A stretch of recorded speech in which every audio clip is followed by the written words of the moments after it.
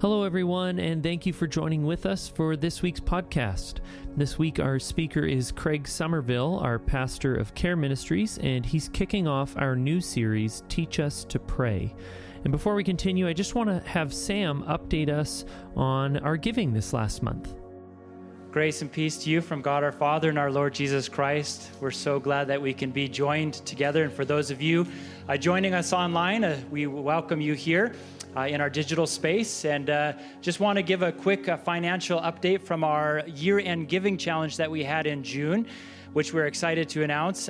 Last year, just to let you know, in June, we always do a year-end giving in June to try to close off our year-end giving and to make ministry continue to happen. We have a really cool story I want to share in just a moment. But last year in June, we brought in $215,000 in all of our funds. We have 4 funds: our missions fund, our benevolent fund, our general fund, and our building fund. And this June, we brought in $350,000, which we're super excited about.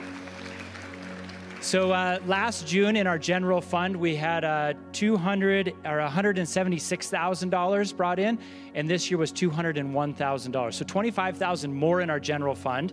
And in our building fund, which we focused on, if you remember, in our June giving challenge, last year in June, we had $17,000 come in, and this year we had $131,000 come in on our building fund, which is amazing. Which is $114,000 more than last year. And it couldn't come at a better time because that building fund dollars goes to pay down the Walden debt property here. And if you're paying attention, the interest rates have just shot up again. So that goes to pay principal, which helps in our interest payments, which was great. So we want to say thank you, Southview, for your generosity and making ministry continue to move and happen here at Southview. So the best way to know what's going on at Southview is by checking out our weekly Viewpoint, and you can find a link to the Viewpoint in the episode description of this podcast.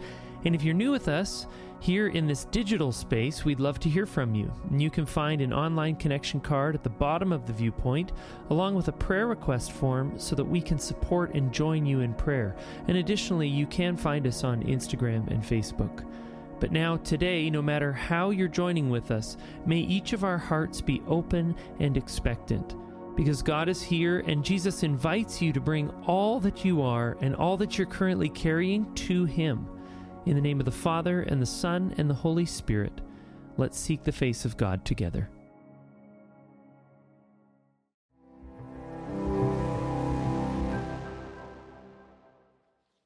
Well, summer is truly upon us, isn't it? What a great day today, 30-degree weather, sunshine. Just heard about our kids' camp that we hosted here, Make Waves, a week or two ago, and we had a Stampede breakfast here last weekend, 1,500 people in attendance. We're at the end of Stampede week. NHL Free Agency Day came and went. We lost our star, Johnny Hockey. I don't know if any of you are upset about that, but summer is fully here. Got the summer haircut and everything, right? And we've got a new series that we're starting this weekend called Teach Us to Pray. And for the remainder of the summer months into September, we'll be talking about prayer, focusing on prayer, and basically sort of inviting God to teach us to pray as we look at different men and women of faith from the scriptures. And so I thought it would be a fun way to start this series tonight just by looking at some prayers from children. And maybe we could learn some things from them as we look at how some children pray. So there's a few that I came across that I just want to share. And so the first one here is from a child named Nan. Dear God, I bet it is very hard for you to love all of everybody in the whole world. There are only 4 people in our family, and I can never do it. Maybe some of you can relate to that. I don't know. And the next one here, prayer from Joyce. Dear God, thank you for the baby brother, but what I really prayed for was a puppy. Disappointed Joyce when her brother came home from the hospital, I guess. Next one there. Dear God, maybe Cain and Abel wouldn't kill each other so much if they had their own rooms. It works with my brother. And that's from Larry. Just a tip for God, I guess, if we were to rewrite the word. And next one here. From Jeff, dear God, it is great the way you always get the stars in the right places. That's a beautiful prayer from Jeff. And then the last one here is from Jane. Oh, no, there's a couple more here, sorry. Dear God, what does it mean you are a jealous God? I thought you had everything. She's trying to make sense of what her Sunday school teacher is telling her, right? It doesn't make sense. Okay, and the next one, this is the last one. Dear God, this one's my favorite. On Halloween, I'm going to wear a devil's costume. Is that all right with you? I think I'd like to meet Marnie because she sounds like an interesting child. As we look at those prayers from the mouths of kids, maybe we can relate to just some of the honesty there, the questions that some of these children are asking God, the confessions even, right? I have a hard time loving everybody in my family. How do you do it?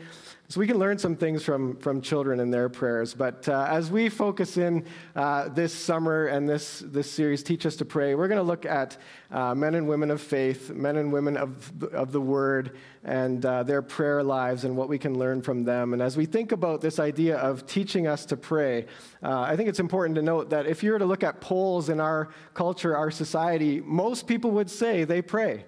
It's a common thing. If you were to ask, just some random person on the street, do you pray? It's not uncommon to hear that people pray. And I think it's important to maybe ask the question, do we really know what we're talking about when we talk about prayer? And as we look at the prayer lives of men and women of faith in the Word, and this idea that they're talking to the living God, the Almighty One, and somehow they're able to communicate with Him and have these powerful conversations. And so we're going to invite Jesus to teach us to pray as we look at His Word over the next few weeks. So tonight we're going to be looking at Genesis 18, verses 16 to 33, and looking at a powerful prayer, a powerful conversation between Abraham and God. And so if you've got your Bibles, you can turn there, Genesis 18, 16 to 33. I'll be reading from the New International Version, and it'll be on the screen as well. If you don't have it in front of you, you can follow along that way. And as I am about to read, friends, remember this is the Word of God. When the men got up to leave, they looked down towards Sodom, and Abraham walked along with them to see them on their way. And then the Lord said, "Shall I hide from Abraham what I am about to do? Abraham will surely become a great and powerful nation, and all nations on earth will be blessed through him. For I have chosen him, so that he will direct his children and his household after him to keep the way of the Lord by doing what is right and just, so that the Lord will bring about for Abraham what he has promised him." Then the Lord said, "The outcry against Sodom and Gomorrah is so great and their sin so grievous that I will go down and see if what they have done is as bad as the outcry that has reached me. If not, I will know." And so the men turned away and went towards Sodom, but Abraham remained standing before the Lord. And then Abraham approached him and said this, "Will you sweep away the righteous with the wicked? What if there are 50 righteous people in the city? Will you really sweep it away and not spare the place for the sake of the 50 righteous people in it? Far be it from you to do such a thing, to kill the righteous with the wicked, treating the righteous and the wicked alike. Far be it from you. Will not the judge of all the earth do right?" And the Lord said, "If I find 50 righteous people in the city of Sodom, I will spare the whole place for their sake." And then Abraham spoke up again. "Now that I have been so bold as to speak to the Lord, though I am nothing but dust and ashes, what if the number of the righteous is 5 less than 50? Will you destroy the whole city for lack of 5 people? If I find 45 there," he said, "I will not destroy it." And once again he spoke to him, "What if only 40 are found there?" And he said, "For the sake of 40, I will not do it."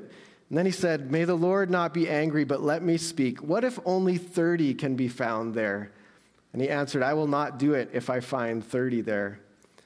Abraham said again, "Now that I have been so bold as to speak to the Lord, what if only 20 can be found there?"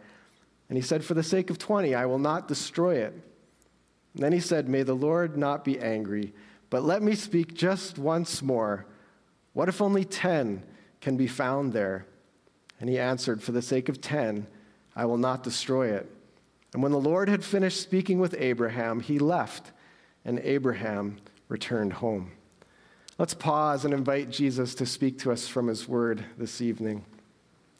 And so, Jesus, as we open your word, we know that your word is living and active, and we invite you by your Holy Spirit to activate it tonight. Open our ears to hear what you have to say to us. Help us to experience you as we interact with your word in these moments. And as we've talked about, would you teach us to pray as we look at Abraham's prayer life tonight? And we pray this in Jesus' name. Amen.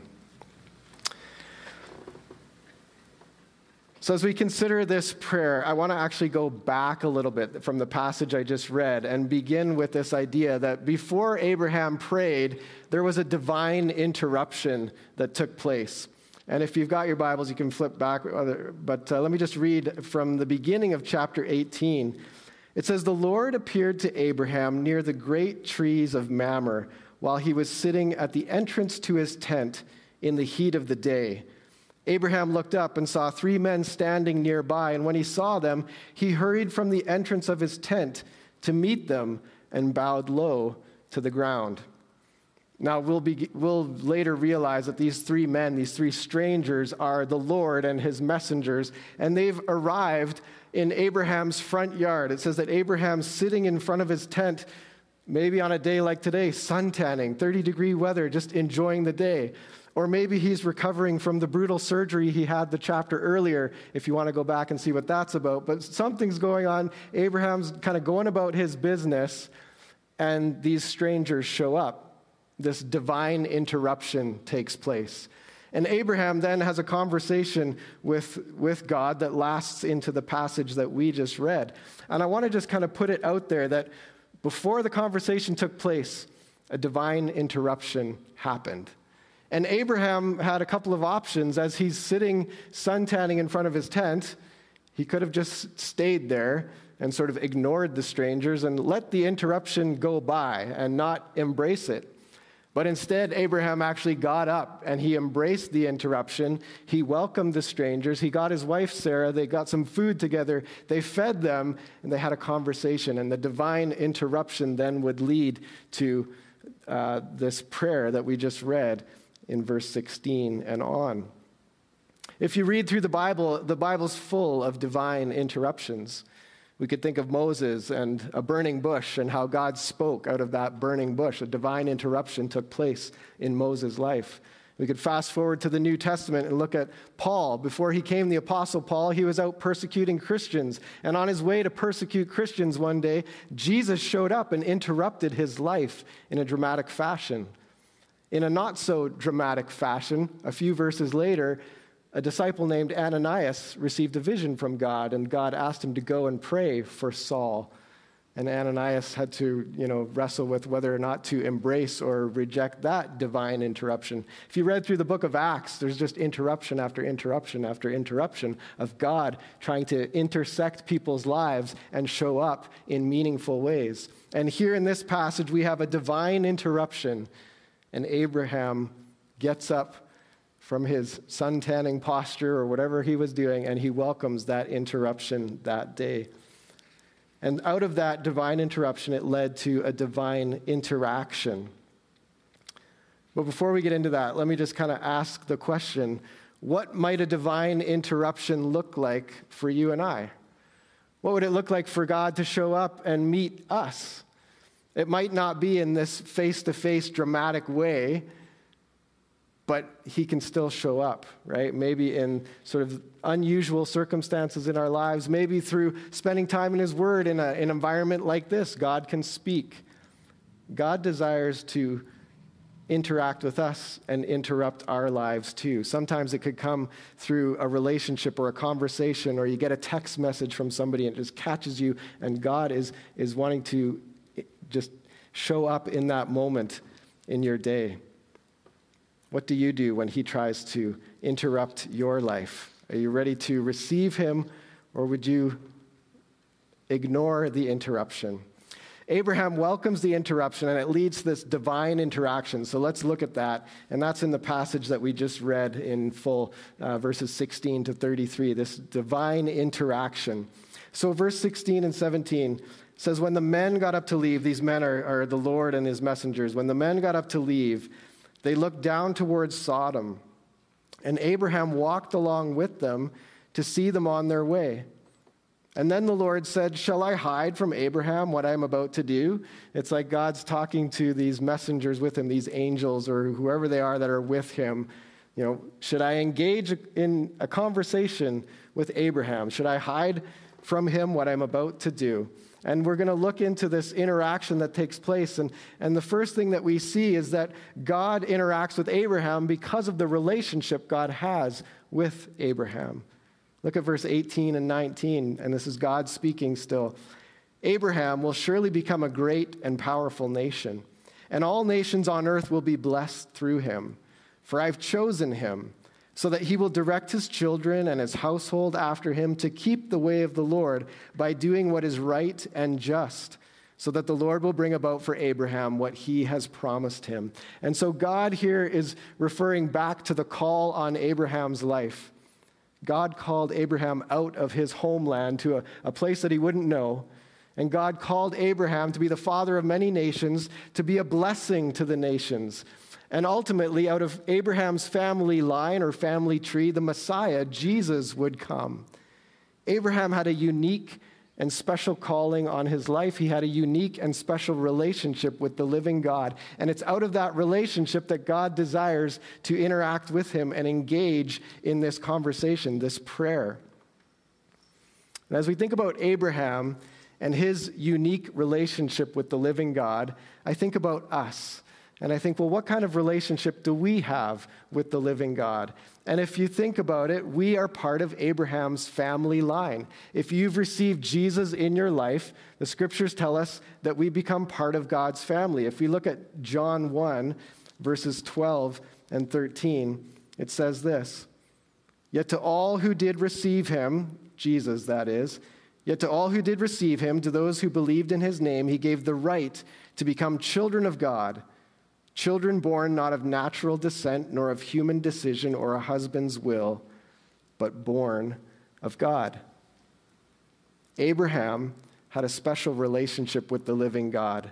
And we, through Jesus Christ, have a special relationship with the living God. The scriptures tell us that we are children of God if we've received Jesus. And so think about that image of a child and a parent. Think about the idea of the access that children have with their parents. There's a unique and special relationship between children and their parents. A few days ago, I went home for the evening, and I was going to be kind of on my own for the evening. One of my daughters was home for about 45 minutes or so, and so I was getting ready to make myself, a dinner for one. And if you talk to my kids, they talk about how sometimes I get a little hangry if I haven't eaten. I don't think it's true, but they think that, that's the case. If I haven't eaten, I could be in a bit of a mood. So anyways, I was debating, should I start making this meal for myself? And then my daughter says, hey, I got to run and do a few errands. Do you want to go for a drive? Dad, you want to go for a drive? And so the hangry side of me said, I should make myself some dinner. The dad in me said, how often does your teenage kid say, hey, I want to hang out with you for the next 45 minutes till I'm on with the rest of my life? And so I went for the drive with my daughter. Nothing really significant took place. We had a little bit of conversation, nothing overly, meaningful, but it was a good time of connection. And as I'm thinking about this idea as children of God, we have access to the Father. I was thinking about my daughter having access to me and this unique and special relationship that we can have as father and daughter. And God has that same desire for relationship with us as his children. He desires that we come and engage with him and spend time with him. And it's out of that relationship, children to a parent, children of God to the living God, that we can engage in prayer and this kind of divine interaction in the same way Abraham did with God. And so in this divine interaction, we see Abraham's relationship and how that set up the privilege of having a conversation with God that we also can have. The second thing we see in this divine interaction is this idea of revelation, that God desires to reveal himself to Abraham. He just said in verse 17, shall I hide from Abraham what I am about to do? And then in verse 20, he goes on to tell Abraham what he's about to do. It says, the Lord said, the outcry against Sodom and Gomorrah is so great and their sin so grievous that I will go down and see if what they have done is as bad as the outcry that has reached me, and if not, I will know. And so then the men turned away and went towards Sodom, but Abraham remained standing before the Lord. God's beginning to reveal these plans to Abraham. He's sharing some things with him, things that he's about to do, things that he's contemplating doing. The sin of Sodom and Gomorrah is so great, and this outcry has reached him, and he's going to go down and investigate. And he's sharing this with Abraham. He's revealing these things. Abraham is getting to know God in pretty personal ways. And back a little earlier in chapter 18, so after Abraham was interrupted, the beginning of this scene, God begins to talk about this child that Abraham and Sarah are going to have. And Sarah doesn't believe it. She kind of laughs at the thought that she's going to have a child because she's so old. She's past the ability of bearing children. How could this happen? And God revealed some things about himself to Abraham and Sarah. In chapter 18, verse 14, he says, "Is anything too hard for the Lord? I will return to you at the appointed time next year, and Sarah will have a son." And so as Abraham is getting to know God, God's revealing himself to Abraham. God's revealing some of his nature. Is anything too hard for the Lord? Another way of saying, no, nothing's too hard for the Lord. I can do anything. He reveals these plans about Sodom and Gomorrah and this outcry that reaches him. And so God's revealing things to Abraham. And so it kind of begs the question, how does God reveal what's on his heart and mind to us today? How does God reveal himself to us? And a little Theology 101 here. There's kind of two ways of looking at revelation, how God reveals himself to humanity. And the first way would be general revelation. The idea that you could look out and see the mountains, the beauty of God's creation, how sort of there's evidence in the world in which we live that God exists. That's general revelation. But then there's special revelation or specific revelation where God reveals himself in personal, specific ways. And ultimately, he reveals himself to us through his word. That's why we preach from the Bible every weekend, because God reveals himself to us as we look at him in his word. Redemptive historical events are recorded in the Bible. The person of Jesus, the incarnate one, God in the flesh, is talked about in the Bible. And so God reveals himself to us through these ways. And so I would encourage us to consider that if we want to get to know God more, we need to prioritize spending time with him. That's why it's important to gather on weekends like this. It's important to spend time in his word. It's important to spend time seeking his face because God wants to make himself known to us, just like he wanted to make himself known to Abraham. And as we get to know God and his ways in the word, we get to know kind of his heart, his mind, his values, the things that are important to him, which then leads to us being able to pray in line with who he is and what he's all about. And that's where Abraham goes next. So here in this divine interaction, we see Abraham bringing a request. He starts interceding with God. So look at verses 23 to 25. Then Abraham approached him and said, "Will you sweep away the righteous with the wicked? What if there are 50 righteous people in the city? Will you really sweep it away and not spare the place for the sake of the 50 righteous people in it? Far be it from you to do such a thing, to kill the righteous with the wicked, treating the righteous and the wicked alike. Far be it from you. Will not the judge of all the earth do right?" Abraham starts making this appeal, pleading with God out of God's nature. Wouldn't the judge do what's right? So Abraham's pleading with him, to sort of change his mind or do something different. Would you reconsider what you're about to do? And then it launches into this whole sort of bartering back and forth where Abraham says, okay, well, if you'll spare the city for 50, how about 40? 40, do I hear 30, 30, 20, 20? Maybe he just came off a stampede that week. I don't know. But he's bartering with God about, will you reconsider? What if there's only 10 righteous people? Would you reconsider what you're about to do. And as we look at this interaction, kind of begs the question, like, why does Abraham care so much? He lives in the region of the trees of Mamre, and they're out on this lookout overlooking the plains of Sodom and Gomorrah, and those people are kind of out there. What does that have to do with Abraham and his life? Why does he care so much, and why is he choosing to engage with God in such a passionate plea? Well, if we were to read on, we realize that Abraham's nephew Lot lives in Sodom. And Abraham's nephew Lot holds an important place in Abraham's life. If you were to read through the last few chapters leading up to this, chapter 12, 13, 14, we see sort of the history of Abraham's relationship with his nephew Lot. When Abraham was called out of his homeland to a place that he didn't know, Lot chose to go with him. And there wasn't really a lot of extra support from the family. And so this nephew of Abraham's, was a companion with him at the beginning of his call when God called him out. And then as they began to accumulate wealth and flocks and livestock and all of this, they realized that the land that they were in couldn't support them both, so they split up. And that's when Abraham went to the region of the trees of Mamre, and that's when Lot went to Sodom, the region of the plains.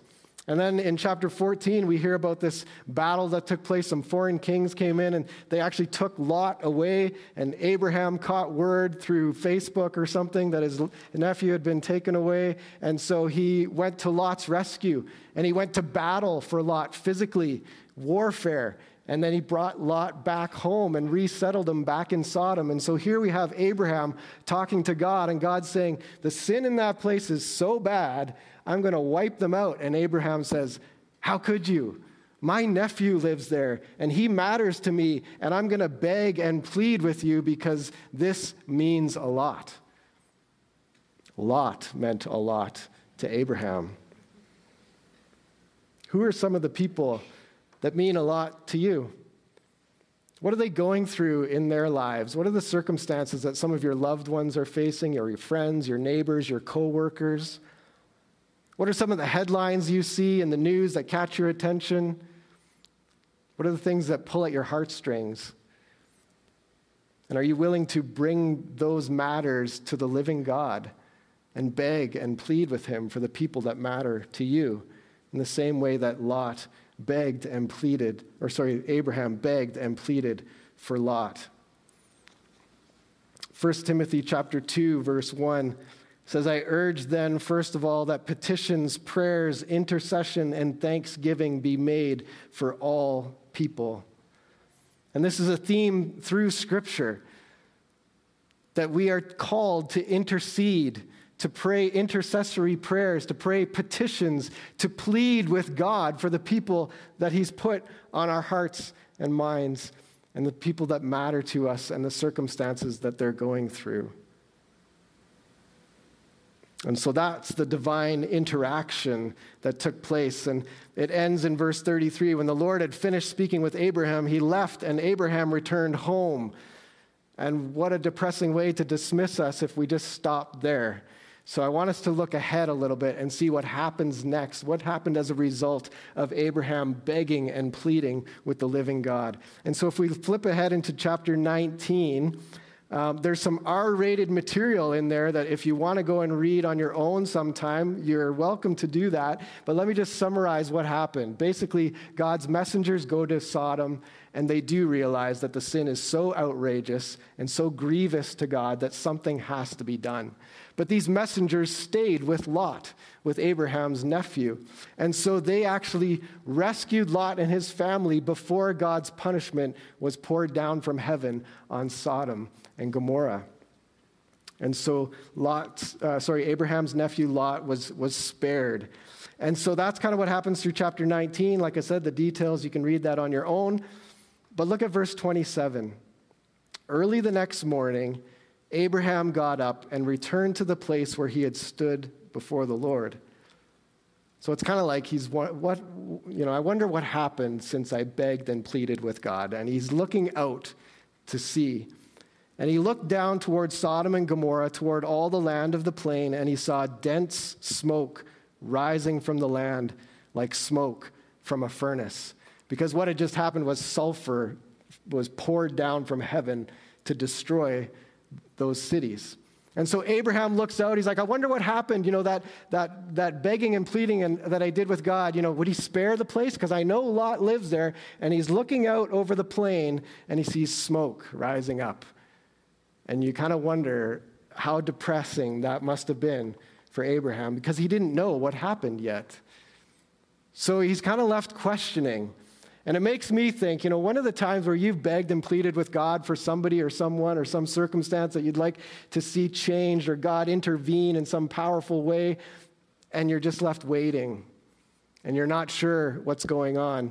What can we learn from Abraham's example here? Well, not much is specifically said. We just know that he's sitting there looking out, wondering what has taken place. But look at the next verse, because that's where the hope is. So when God destroyed the cities of the plain, he remembered Abraham, and he brought Lot out of the catastrophe that overthrew the cities where Lot had lived. God intervened. He remembered Abraham. That prayer, that petition, that intercession made a difference. And, it kind of raises the question, which a few people asked me when they heard that I was preaching on this passage. So did Abraham change God's mind? We're not really going to get into that. That's a whole big question that is maybe not super relevant to the heart of what's going on here. The heart of it is that God remembered Abraham. He remembered Abraham's prayer. He remembered that conversation, and that made a difference. Lot was rescued because Abraham interceded. I think Abraham partnered with God in God's plans and purposes in what was going on in this chapter. And Abraham joined with God, and his joining with God through prayer did make a difference. So I think as we look at this passage and kind of this idea, teach us to pray, what are we supposed to learn from this? Obviously, this is a passage about intercession, that we're invited to press in and plead with God for the people in our lives that he's placed on our hearts. But this passage isn't a recipe for how to manipulate God or force his hand. I think what we do see in this passage is that there's no guarantee of the outcomes when we pray, but there's an invitation to join God in his work in the world through prayer. And so I think what we can do is we can guarantee this. God hears us when we pray. He remembered Abraham. And if we read through Scripture, this truth is affirmed throughout Scripture. As God's children, those who've received Jesus, God hears us when we pray. He remembers our prayers. Our prayers are a form of partnering with him in his work in the world. And that leads to the second truth, is that God is active in our world. He's a living God. He's alive, he's active, he's always at work. We don't always see what he's doing. Like Abraham, who stood on the ridge looking out over the region of the plains, Abraham didn't know what God was up to, but God was up to something. And so we can trust that God is alive and he's active in our world. And so he hears us when we pray, he's active in our world, and he longs for us to partner with him. He longs for us to partner with him through the ministry of prayer, specifically to intercede for others in our lives. And so I want us to close with sort of an exercise in some holy imagination and prayer.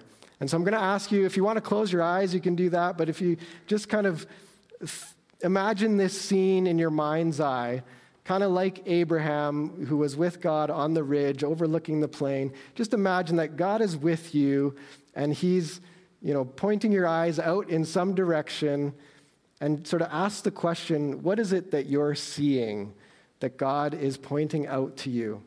So imagine being with him, sort of looking out, maybe looking out over your neighborhood. Maybe there's a spot in your neighborhood that's kind of a higher place and you could look out over your neighborhood.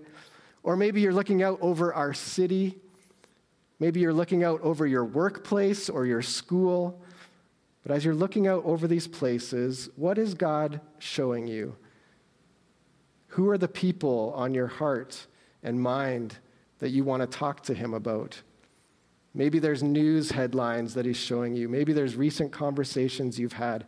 Maybe there's social media posts from friends that would sort of inspire you to pray for them. Maybe there's just a prompting from the Holy Spirit. And so in this moment, I just invite you to pray. Pray for the people, pray for the needs that God's put on your heart and in your mind right now. And we'll just take some silent, just for a moment, of silent prayer. Lift up these prayers to the living God.